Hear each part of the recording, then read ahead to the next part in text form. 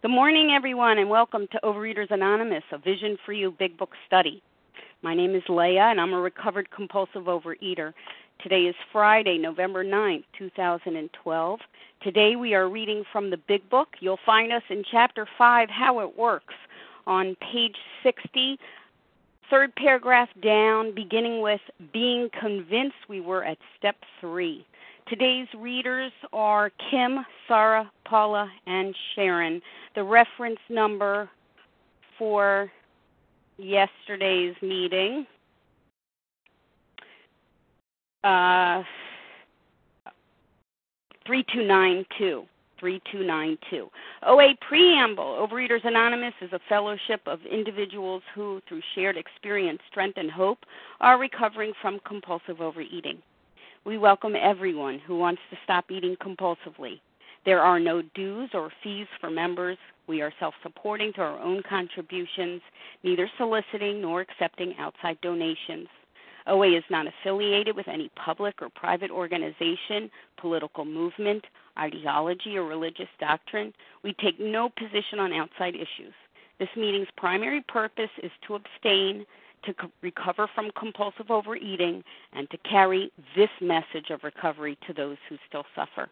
Our sole purpose, OA's fifth tradition states, each group has but one primary purpose: to carry its message to the compulsive overeater who still suffers. At a Vision for You Big Book study, our message is that people who suffer from compulsive overeating can recover through abstinence and the practice of the 12 steps and 12 traditions of Overeaters Anonymous. I will now call on Monica to read the 12 steps. Thank you, Leah. My name is Monica. I'm a recovered compulsive overeater talking to y'all from Jerusalem. Number 1, we admitted we were powerless over alcohol, food, that our lives had become unmanageable. 2, came to believe that a power greater than ourselves could restore us to sanity.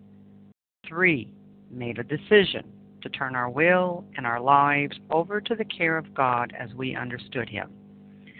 4, made a searching and fearless moral inventory of ourselves. 5, admitted to God, to ourselves, and to another human being the exact nature of our wrongs. 6, we're entirely ready to have God remove all these defects of character. 7, humbly asked Him to remove our shortcomings. 8, made a list of all persons we had harmed and became willing to make amends to them all. 9, made direct amends to such people wherever possible, except when to do so would injure them or others. 10, continued to take personal inventory, and when we were wrong, promptly admitted it.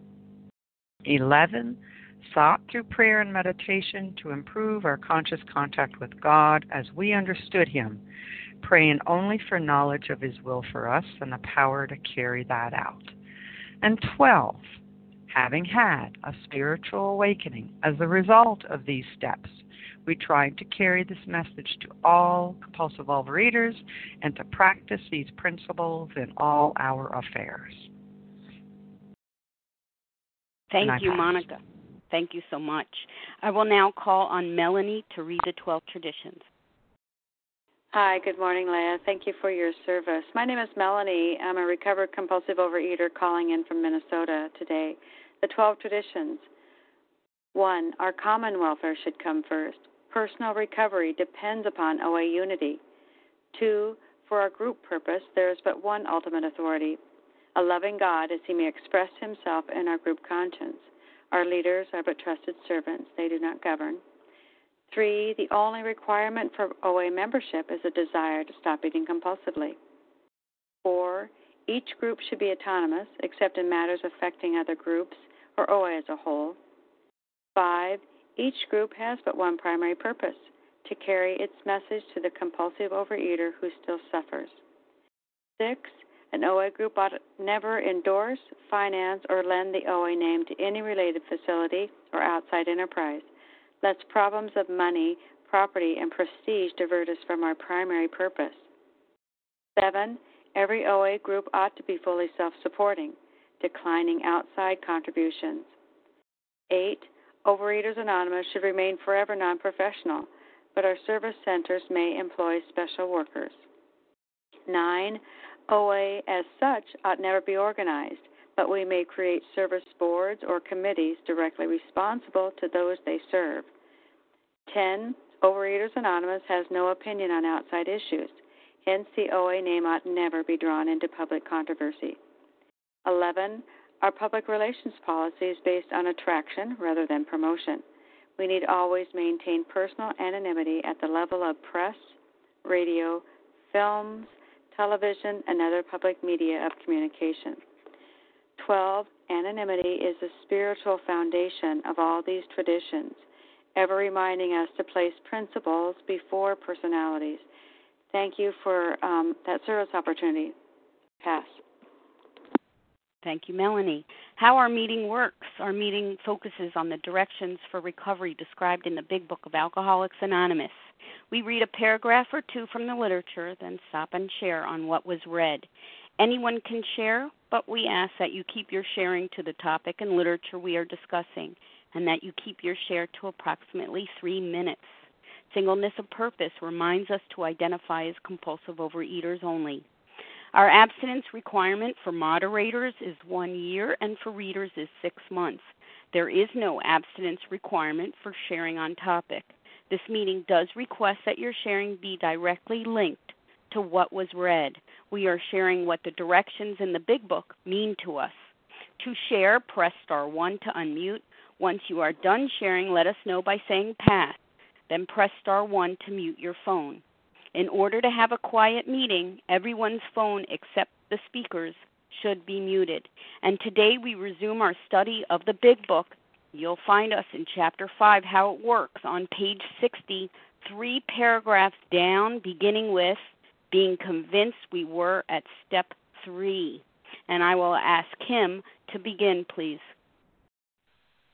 Thanks, Leah. Being convinced we were at step 3, which is that we decided to turn our will and our life over to the God as we understood him. Just what do we mean by that, and just what do we do? I'm going to stop there. Good morning, everyone. My name is Kim. I'm a recovered compulsive overeater from South Jersey. Now, this is so critical. We're making that decision. We've now come to 2 conclusions. What are we convinced of? We're convinced that we're a compulsive overeater. And what does that mean? That means we have an allergy of the body that will mean ingest certain substances. We are always going to have that phenomenon of craving for more and more and more. And even when we get that willpower, even when we get that gumption to put down the food, we have this obsession of the mind that's going to bring us back to the food over and over. So we're now convinced. We have come to the conclusion that we're a compulsive overeater. And if lack of power is our dilemma, we need to find a power greater than ourselves. So now we're convinced that we have to find the power greater than ourselves. And because of that, the logical conclusion is, if I know there's a power out there that is greater than myself, I have to make that decision to turn my life and will over to God as I understand him. And for years in a way, what I did is I turned over the food. I don't understand. I turned over my food to God, and I wasn't abstinent today. And it's not saying God doesn't want our food. God wants our life and our will. And the only way that I can make that decision is by being convinced that I'm a compulsive overeater, by being convinced that I need a power greater than ourselves. And that's why we're on page 60 of this book, and we finally have been beaten to a pulp by the food. We finally have come to believe a power greater than ourselves.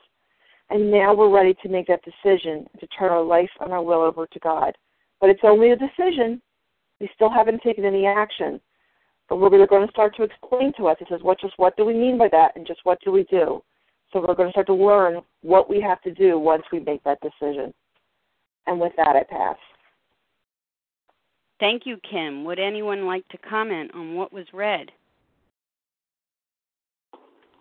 Good morning. This is Margaret. Margaret, go ahead. Good morning. This is Margaret, recovered in South Jersey. There's just one sentence I wanted to pick up on this, and I find this to be so helpful. Just what do we mean, and just what do we do? I just love that sentence, and particularly when I sit down with the book with somebody that I'm taking through the steps, when we get to this part, it's such a relief as a sponsor not to have to come up with these answers on my own. What does it mean to turn our life and our will over to God? Because right here it says just what do we mean and just what do we do.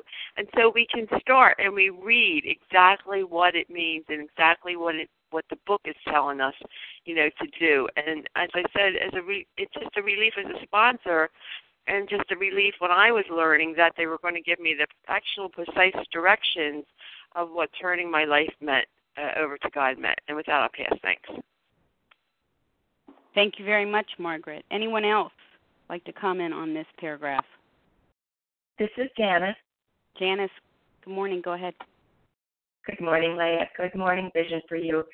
My name is Janice. I am a recovered compulsive overeater. Thank you, God. Being convinced.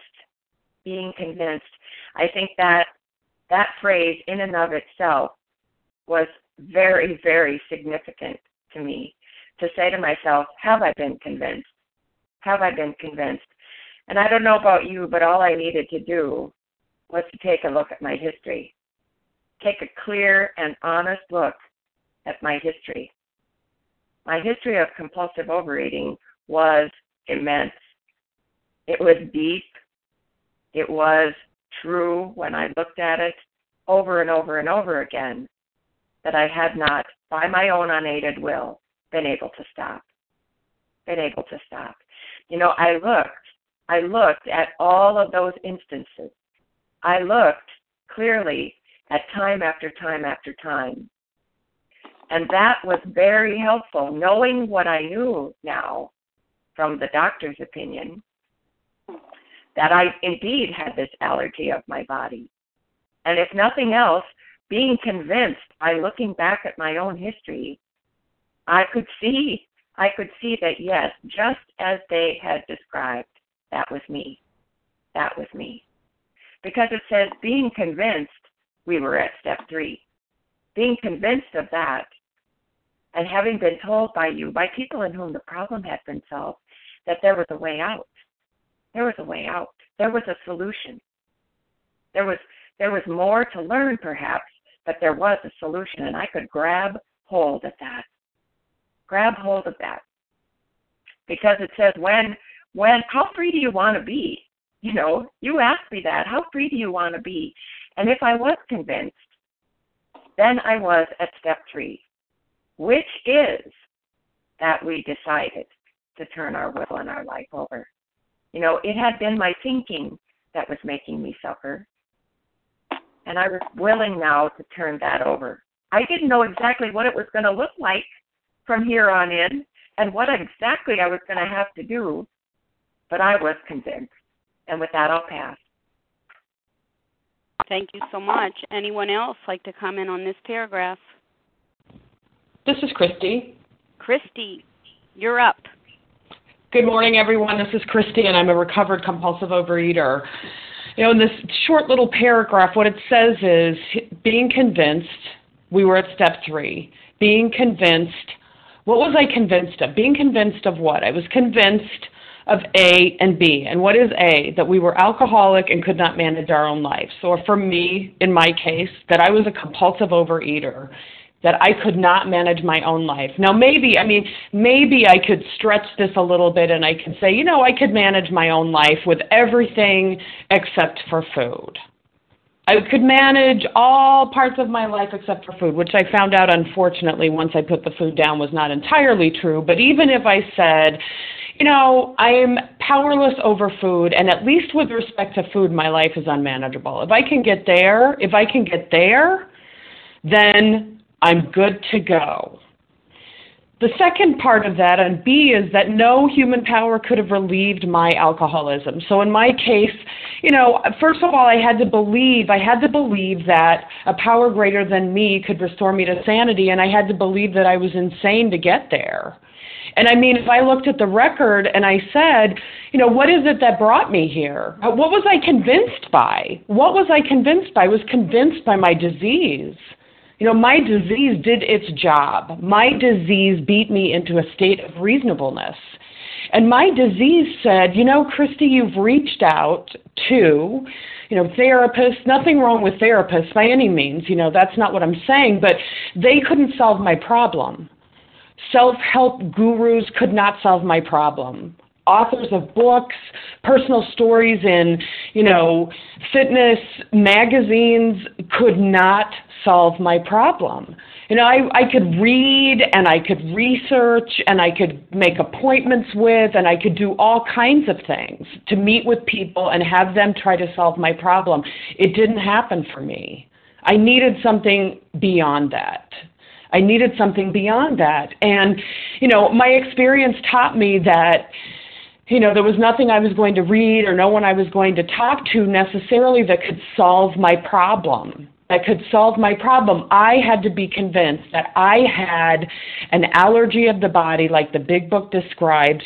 We've been reading for, a few months here to get us to page 60. We have been reading, what have I been reading? I've been reading about my addiction and my brain and the way I think and the nature of my problem. I have a physical allergy, and for me what that means is that I have an abnormal reaction to food. What food? Well, I always say anything that's not nailed down, but sugar, fat, flour, volume, patterns of eating, call it what you want. I had an allergy of the body, an abnormal reaction when it came to food. And I also had a mental obsession. The greater aspect of my disease is my mind. And what does that mean? That means that I will continue with those same behaviors. I'll continue with those same thoughts. I'll continue telling myself that it's not going to happen this time. I'll continue to tell myself I'm not really that bad. I don't really have a problem. And I'll do that over and over again. And then I'll find myself all of a sudden surprised. How did I get here? What happened? And that's what I have been reading up to now.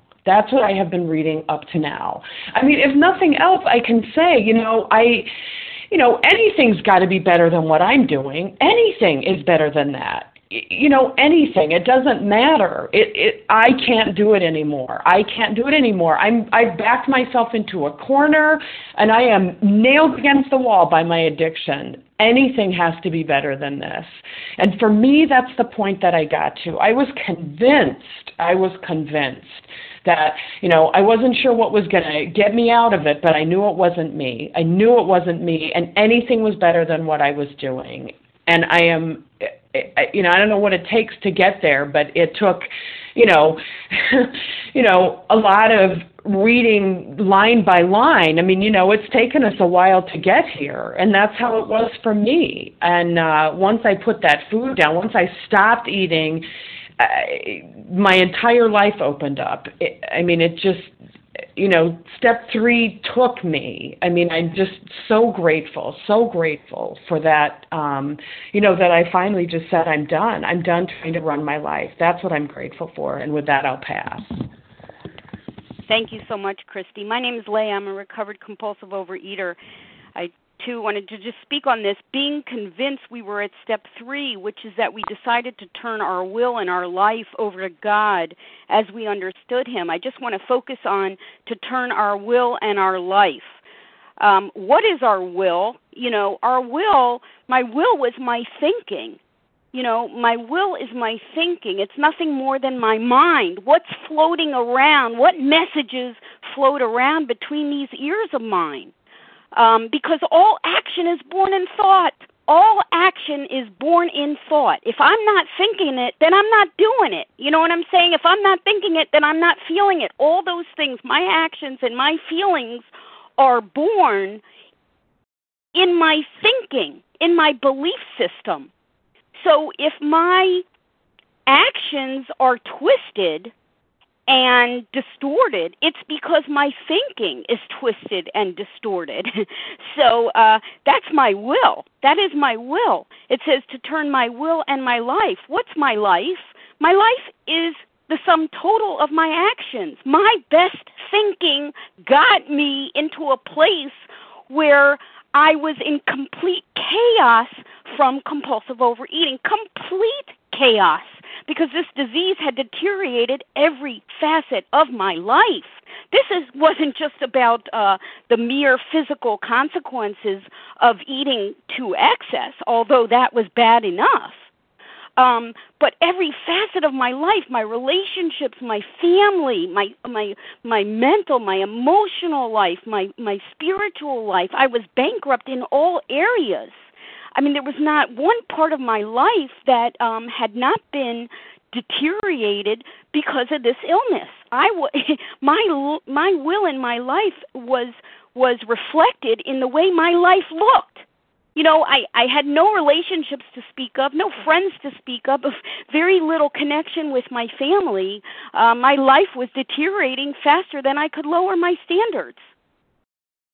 So I'm making a decision here, being convinced of what was described earlier, step 1 and step 2. We were at step 3, which is that we decided I'm going to make a decision. I'm going to make a very important decision to turn my life, my will, my thinking, and my life, the actions resulting from my thinking, over to God as we understood him. And with that, I pass. Anyone else before we move on? It's Monica. Monica, go right ahead. Thank you, Leah.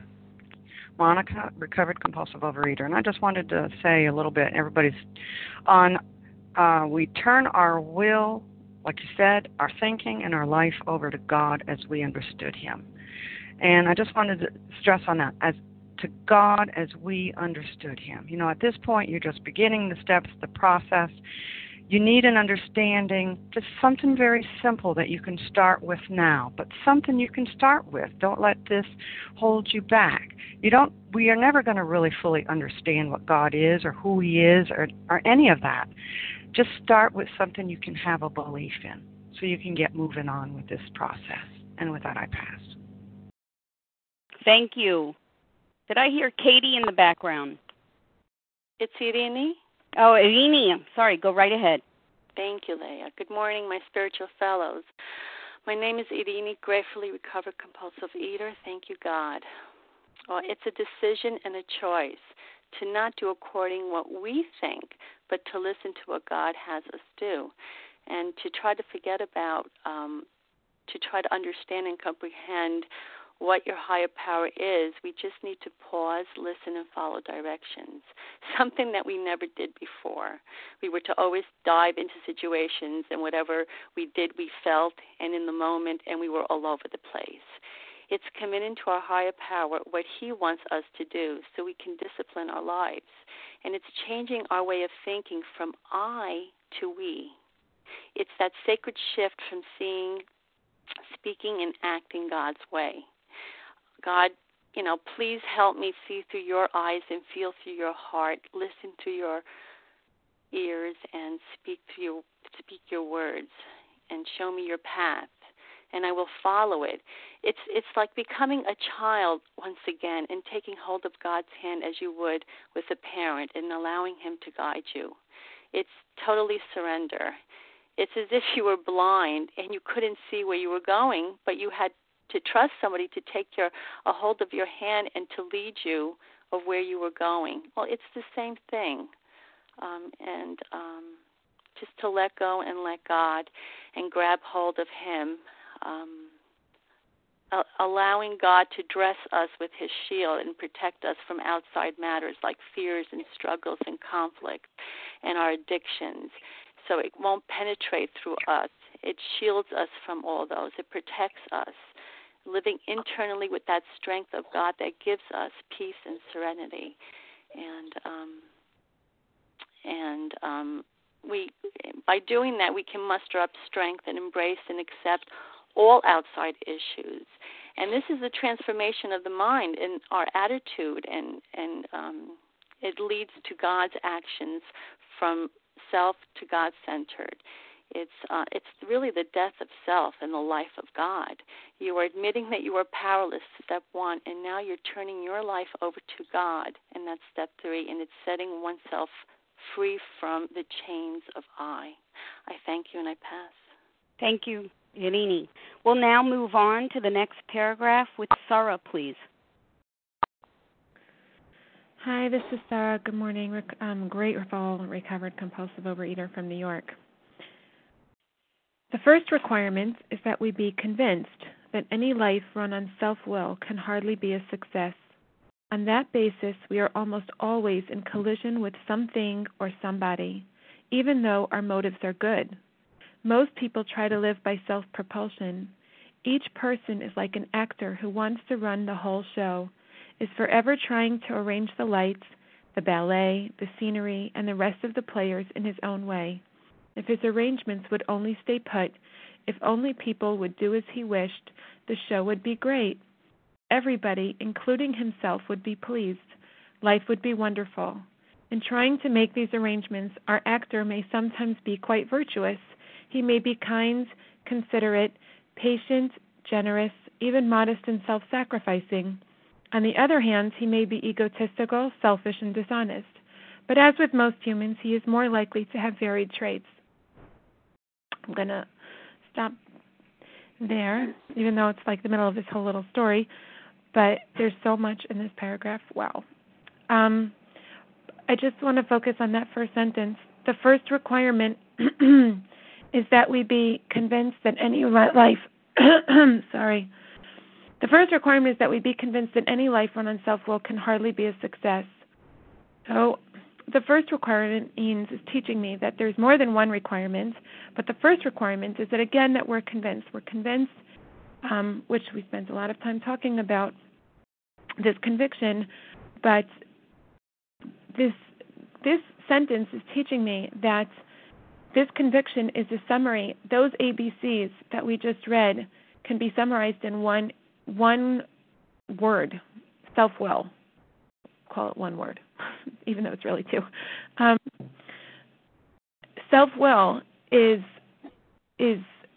exactly what this whole paragraph is describing. It's describing how I tried to run the world and I tried to run the show, and it wasn't quite going the way I wanted, and therefore I could somehow escape that through eating, through my resentments, through all of the different things that where my show is not going the way I want, and it's leading me down this path of self-destruction. And this whole paragraph is really preparing me, this whole story that we're going to be reading of this person, this example of self-will and how it looks, and what it looks like, which is so great, how the Big Book just shows me and teaches me exactly what does self-will look like. It's so doesn't leave any room for me to try to have to figure that out for myself. It's very quite descriptive, and it shows me the different personalities, that how this can be manifest, and it can be manifest in nastiness, and it can be manifest in super goodness that's not coming from a healthy source. It's preparing me to evaluate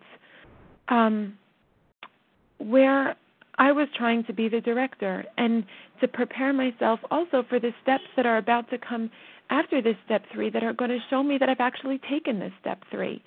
It's there's so much, and it can all be summarized in one word: self-will. This step is the decision to pursue the negation of self-will for the transformative process leading me to God's will. And with that, I'll pass.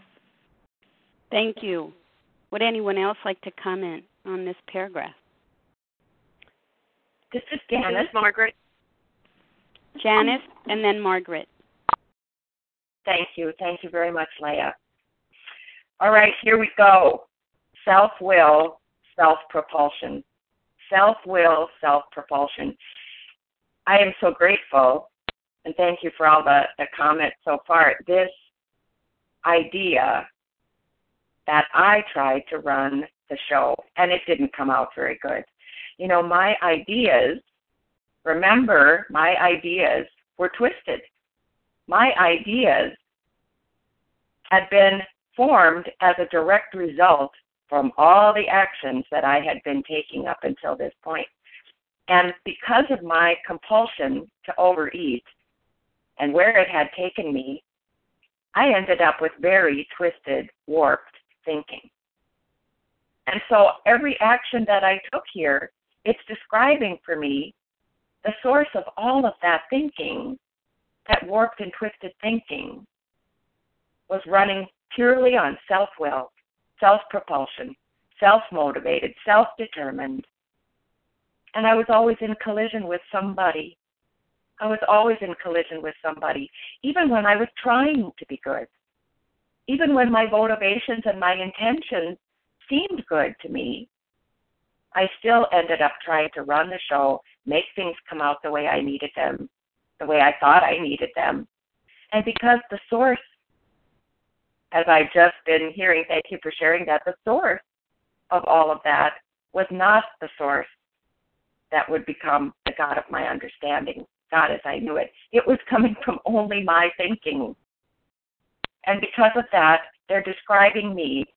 I remember looking at this paragraph, reading this paragraph the first time and going, yikes, holy cow, how did they know me so well? How did they know me so well? Because that was me.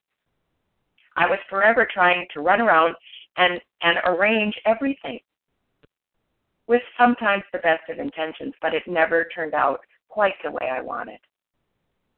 And now I'm seeing exactly why that was true. And with that, I'll pass. Thank you, Janice. Margaret. Oh, thank you, Leah. I just had to pick up on this one little phrase, even though our motives are good.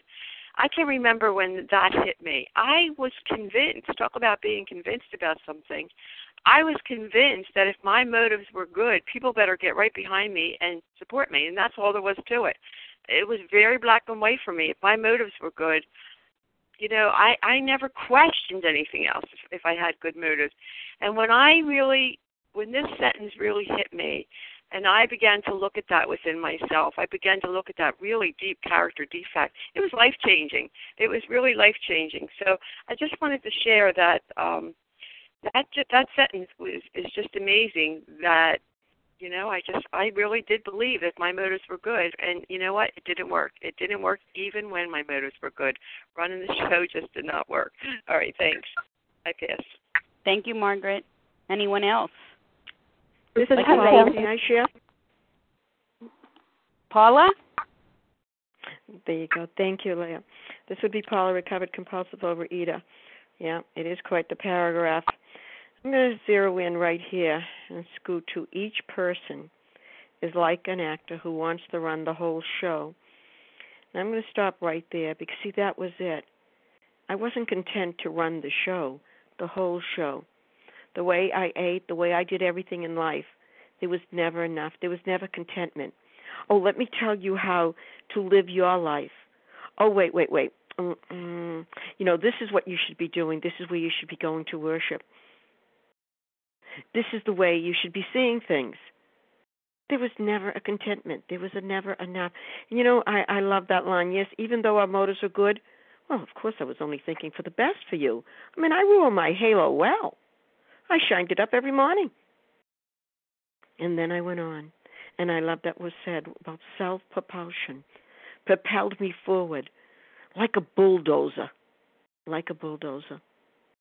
And I thought you would be happy with this bulldozer coming along to flatten you out and straighten you out, girl.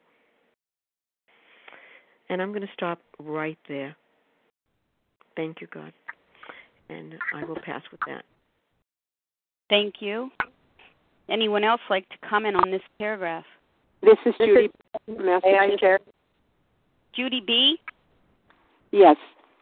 Good morning. This is Judy B., recovered compulsive overeater, and very glad to be here. I want to zero in on the part, he may be kind, considerate, patient, generous, even modest and self-sacrificing. And that's what I looked at when I looked at myself. That's how I thought I was. And it took this program to really show me that, on the other hand, he may be mean, egotistical, selfish, and dishonest. For me, the selfish and dishonest stood out because I just wanted the approval of everyone. I wanted to look good, and I would be dishonest. I would not express really what I was thinking or what I knew. I would not express it because I was so selfish that I wanted their approval. I wanted other people to like what I was, the way I was. And it was such an awakening to work this program and to see that I, like everyone else, had varied traits, and that I was, I did not have the best interests of everyone at heart. I really was selfish, and I had my own interests at heart. I was not the kind of person who really tried to manipulate other people into doing what I wanted. As long as they liked me, I didn't care. What they did was fine, and that was a sick way to live too. And I'm just so grateful to have found this program and to know that we are all different and we all have different traits, and we just need to give them over to God. God will use our traits in the best way He knows how. He'll use our weaknesses and our strengths. And I'm so grateful to know that, and so grateful to have found the big book where it really tells me about this. And with that, I'll pass. Thank you. Thank you, Judy B. Anyone else? This is Helena. May I share? Yes. Helena, go ahead. Good morning. I'm Helena in South Jersey. What I see that jumped out to me as I heard this paragraph read was, yes, I heard a response in myself, yes, that is what I want. Yes, that's what I want. If everything just went my way, wouldn't life be wonderful? But what I see also is that everybody is doing this. Most people try to live by self-propulsion. And at the last paragraph, the last sentence in the paragraph, as with most humans, we are most likely to have varied traits. So in this way, we are like most people in the world. But because we are bodily and mentally different from our fellows, this will kill us. Pass. Thank you so much. Anyone else like to comment on this paragraph? Hi, this is Susan from Vermont. Is that Susan from Vermont? Yes. Go ahead. Thank you, Leah. The section that this morning came out to me was motives are good, and I know in the process of recovering, I knew when my motives were bad most of the time, and so I've gone from bad motives to maybe good motives to having no motives at all. How could my motives have been good, even as it's stated here, if I was not aligned with the will of God? And so today I try for no motives at all, but to follow His will. And I was one who was a goody person. I always surrounded myself with others that were more blatantly having bad motives. I mean, they got caught, or it was so obvious. And mine were cunning, baffling, and powerful. And until I turned my will and my life over to God and ask in the mornings, let me walk in your light, then it became a question of God's motives, or God's will, not motives at all. Thanks for letting me share. Thank you so much. My name is Leah. I'm a recovered compulsive overeater. I wanted to zero in on these couple of words here and define them. Self-will. Self-will means stubborn or willful adherence to one's own desires or ideas. And self-propulsion means providing one's own driving or propelling force. So the statement, on that basis, we are almost always in collision with something or somebody, even though our motives are good, this self-will and self-propulsion. And, as I looked back through my life of almost 2 decades of mayhem, and I'm sitting across the table from someone who's cracking open this book and bringing it to life for me, I was able to see through these pages that all my life I'd been a selfish, self-centered human being, that I always thought whatever I wanted to think, made whatever decisions I wanted to make, and took whatever actions I wanted to take. And I had to say to myself, And the recovered fellow sitting across from me certainly pounded it into my head. Take a look at your life, Leah. Take a look at your life. Look where it's gotten you. Look where your thinking has gotten you. You're sitting in a rehab center with a plastic wristband on. This is your best thinking, girl. This is where it has gotten you. And the end result of thinking and deciding and doing whatever I wanted is that I almost destroyed my life and the lives of everybody around me. Because this self-centeredness, this self-will, this self-propulsion had contributed to my failure at life. I was a failure at life. The cellophane bags and the bakery boxes were merely emerging as a symbol, as a symptom of being out of relationship with God. I was living in the dark. I had created a whole universe centered around me and what I expected out of life. And I was my own God, essentially. Therefore I really had no God. And it was a miserable life because I only saw the world through those lenses. And that self-centeredness that they're talking about was a poison. It was a poison. It frustrated my every effort towards a comfortable and happy existence because I was almost always in collision with something or somebody. Monday I was in collision. Tuesday I'm in collision. Wednesday I'm in collision. Didn't matter what was unfolding in my life. It was uncomfortable. I was uncomfortable on this planet.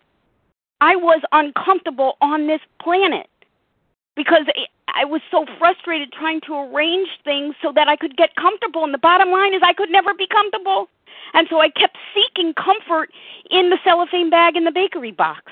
And you know what? It doesn't matter whether I expressed myself as a martyr or a bulldozer. The bottom line is it was me, myself, and I.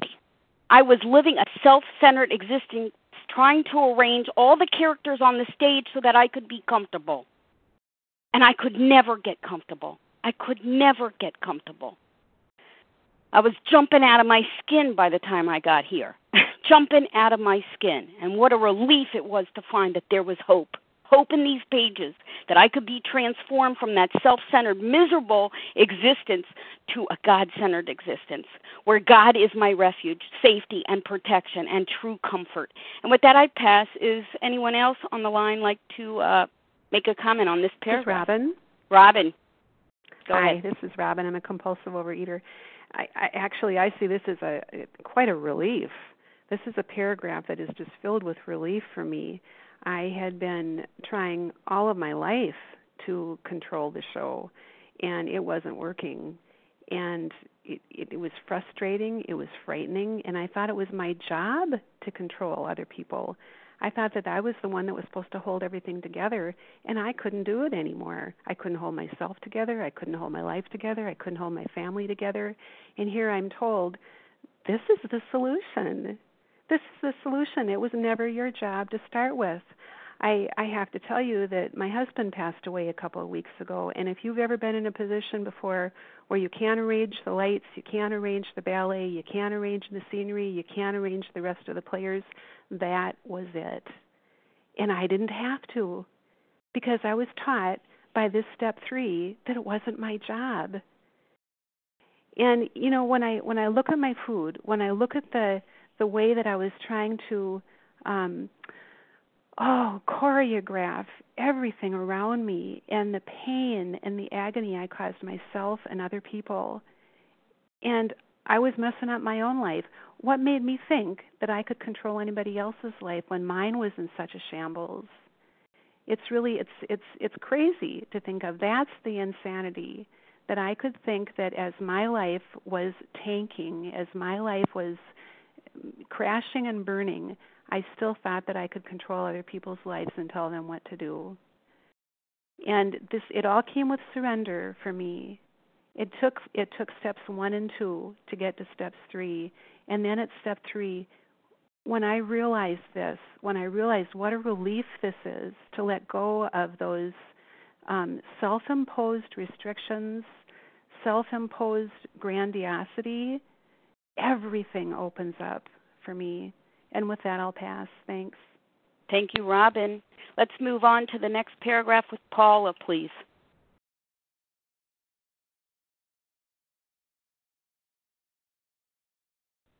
This would be Paula, recovered compulsive overeater. What usually happens? The show doesn't come off very well. He begins to think life doesn't treat him right. He decides to exert himself more. He becomes, on the next occasion, still more demanding or gracious, as the case may be. Still, the play does not suit him. Admitting he may be somewhat at fault, he is sure that other people are more to blame. He becomes angry, indignant, self-pitying. What is his basic trouble? Is he not really a self-seeker, even when trying to be kind?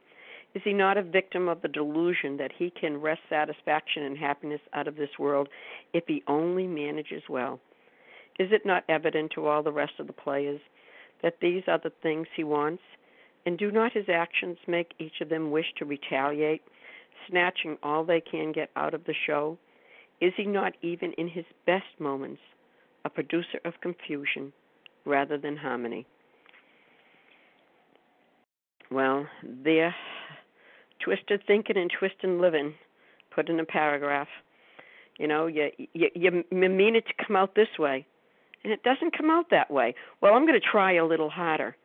Oh, that would be that bulldozer going through again, fixing you, never looking at me. And then it says, is he not a victim of the delusion that he can wrest satisfaction? I mean, I did, and happiness out of this world if he only manages well. No, not good enough. Let me try a little harder.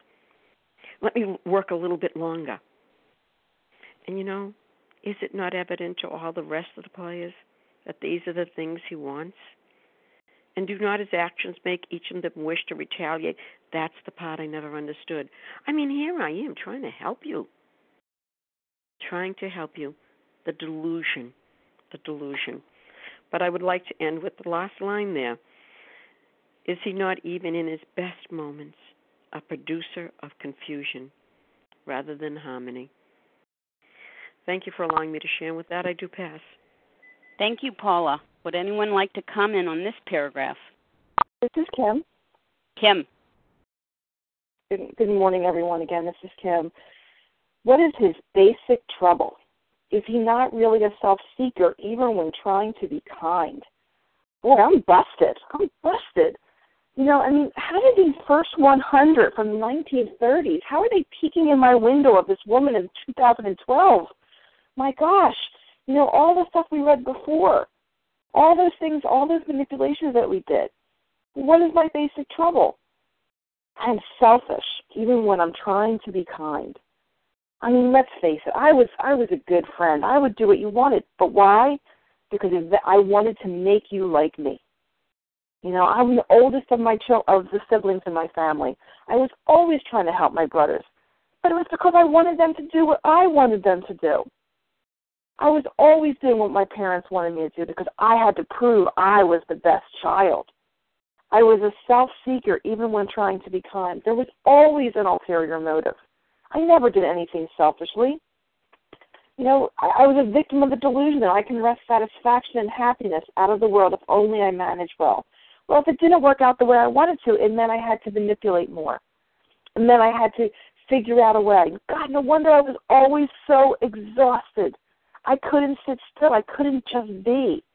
And it was all these efforts that I made with all these manipulations. I mean, when I would go out to a movie with friends, I never said I want to see X movie. I would put down every other movie until the only option that we could go to was the movie I wanted to go to. I was a master of manipulation. And this paragraph and these couple paragraphs are busting me. It really stings. How did they know? How did they know that I was this scared, pathetic human being that was just trying to manipulate the world? And when it didn't work, because it couldn't, nobody could do all this, I would seek relief in the food. And I would numb out for a little bit, and I would get enough strength to go out there and bulldoze the rest of the world. And in the best moment, I was just a producer of confusion rather than harmony. And it was time to relax. It was time to give over that power my power to a higher power and let him take over. And what really ticked me off, especially with my brothers, was not only that I thought my brothers couldn't survive without me. And when I finally let go and turned them over to my higher power, they not only survived, they thrived. And man, did that tick me off, because I was causing the trouble. I wasn't the solution. I was the problem. And with that, I pass. Thank you, Kim. Anyone else like to comment on this paragraph?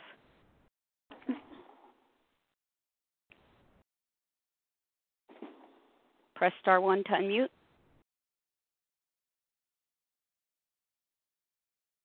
This is Sarah. Sarah, go ahead. One thing that really stands out for me in this paragraph and this whole description here is that that this is a decision about my whole life, and it's, we're all here as compulsive overeaters, and as been mentioned so many times, is that the food is just part of step 1. This is really showing me how my whole life needs to be reevaluated, and because as we read this, and I'm like, images of me directing my children's lives, my husband's life, everybody's life. It's just blare me in the face, and then my guilt and remorse. It's not all of those feelings that come because I was trying to run the show, and how important this paragraph and this whole scene is just showing me how not only is step 4 going to be important, but the ability to pause and to really check in with God.